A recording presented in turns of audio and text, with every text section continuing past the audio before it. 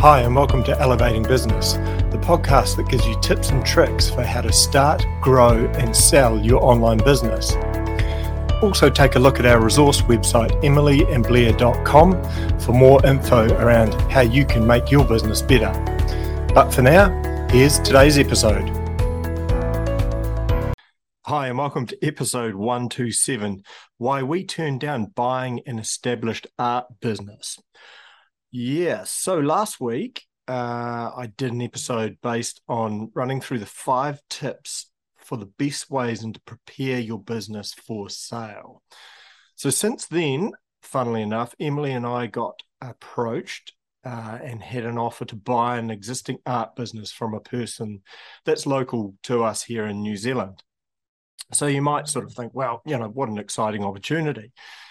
But unfortunately, it's not going to work out that way for us. And so why is that? Well, the person who was selling it hadn't followed any of the methods that I discussed last week for preparing, a business for sale.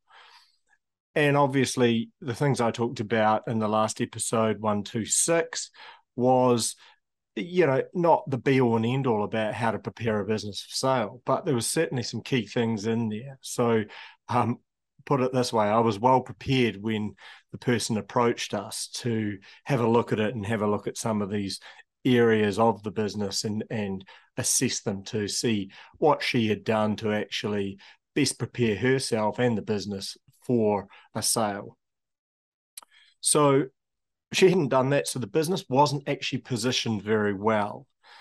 So what she's done wrong in the process, and why are we simply walking away from the offer? Well, there's sort of 4 main things that I looked at that sort of turned, myself and Emily, off the offer.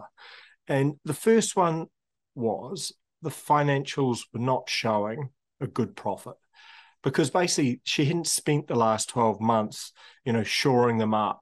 Because she knew she wanted to sell. She's basically come into a position where she has worked out that she can't continue doing that business, and so she wants to sell it. But she's done no preparation to selling it. So what could she have done? Well, she could have waited, or she could have prepared the business in advance, and maybe that wasn't 12 months, maybe it's 6 months, but done a few things to actually make the financial stand out and look good. And unfortunately, they didn't in this situation. So the second thing she didn't do was get the business valued. So she just came up with a figure in her own head of what she would like to get.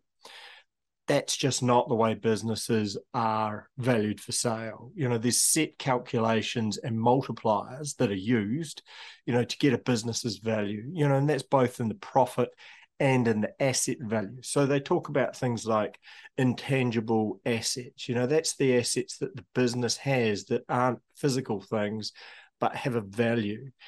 And then the tangible assets. So that's the thing. The tangible assets are the things like, your practical physical things like, products or stock or equipment. So those actual tangible assets.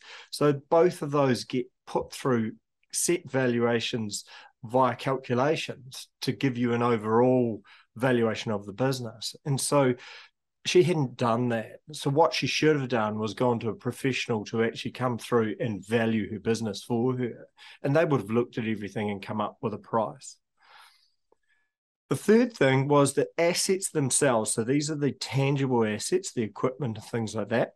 They were basically listed down on a handwritten note, so they weren't in a formal asset register.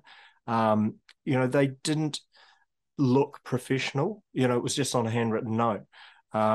And so basically you should be running the business professionally and present those assets professionally. So, use an asset register. So you might have a program like QuickBooks or Xero or FreshBooks. Any of those accounting programs will actually allow you to create an asset register where you list all your assets. You can then depreciate the assets correctly. And it just comes across as a lot more professional way of presenting your tangible assets to a potential buyer. Okay, the fourth reason, and the fourth one is the biggest reason why we walked away. She based a lot of the price she wanted for the business on perceived and potential value. Okay, so instead of using the actual profit that the business has made over the last 12 or 24 months to provide a value on, she's basically said that her email list had value and potential, and the business was underwhelming because she hadn't spent enough time, and it's got so much potential that you could do all this with it. That's just a big mistake, because business value is based on what the business has already done, not what it has the potential to do. Okay, so the future success and the potential of the business comes down to the new owner and what they can put into it. It's got nothing to do with the actual sale value at all. So, it's not something that basically a buyer should be paying a seller for, because they're going to have to do all the work. So the other side of it is, when people refer to certain things in their business which they say has potential. So, for example, an email list. I've got a huge email list. It's got 3,000 people on it, or 30,000, whatever people on it. You could be able to hammer the business and use this email list to really generate some good profit and things like that. Well, that's fine, but one, the seller hasn't done that themselves. So they haven't actually got any verification that that email list has any value at all. It might be an email list of people they've sold to previously, and those people aren't interested in buying that product off the business again. So you might have an email list of, say, 10,000 people, and 9,800 or 9,900 people have already bought and are happy and not interested in buying again.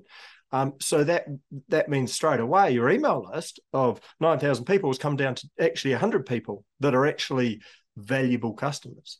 So you've got to remember that whatever people are selling, they need to be able to back up what they are what they are presenting and what they are promoting about the business. So if they can't back up the fact that their email list has got some value to it, then it has no value. So they need to be able to show you that that email list is generating a certain amount of income through this many sales and repeat sales and all of that. That's actually putting some proof around the value of that email list. And unfortunately, in our case, that just wasn't the situation. So I guess if we wanted to recap, the lessons from this would be, if I were you, even if you're not thinking of selling at the moment, start preparing your business for sale from day one, okay? Because that way you're actually setting yourself up for when that time comes, and you don't know when that time comes. And this was her biggest mistake, was she wasn't actually thinking she was going to sell, and then a few life changes happened and she decided that, hey, she has to free herself of that business. And so unfortunately, because she hadn't set it up to sell, that's probably going to come back and burn her a wee bit. The other thing is, follow some of the steps I went through in episode 126, because those steps will help you avoid the mistakes that I've been through in today's episode. So again, at the very least, if you're not thinking of selling your business, then operate it in a way that would position it well to sell. Because even if you don't sell anytime in the near future, you're basically going to be following some of the good best practice techniques for running a business. So you're going to benefit from running your business that way anyway. So why wouldn't you do it? So I guess to conclude on this one, if you're looking at buying a business, then the things we've talked about today would be a good set of no-nos to watch out for and avoid. So if you're talking with a seller, consider some of the things I've talked about today and see if they're actually doing those same mistakes, or whether they're actually presenting the business pretty well. And basically, if you need some, I guess, help assessing a business you're looking to buy or considering to buy, this is definitely something we do at emilyandblair.com. We can help you look at it, help you do some due diligence on it, and look at these things. Look for the problems or potential problems that the business might have, and how that could affect you if you were to buy the business. We do all of this stuff for you. So jump onto emilyandblair.com, check out the link in the show notes, and get in touch with us, because we can help you make a pretty good assessment of whether you're going to buy a good business or if you're going to run into trouble somewhere down the road. Okay, so that's all we've got time for in episode 127, why we turned down buying an established art business. Thanks for listening to this week's episode of Elevating Business. Make sure to check out our resource website, emilyandblair.com, for more tips and tricks for how you can grow and make your business more successful.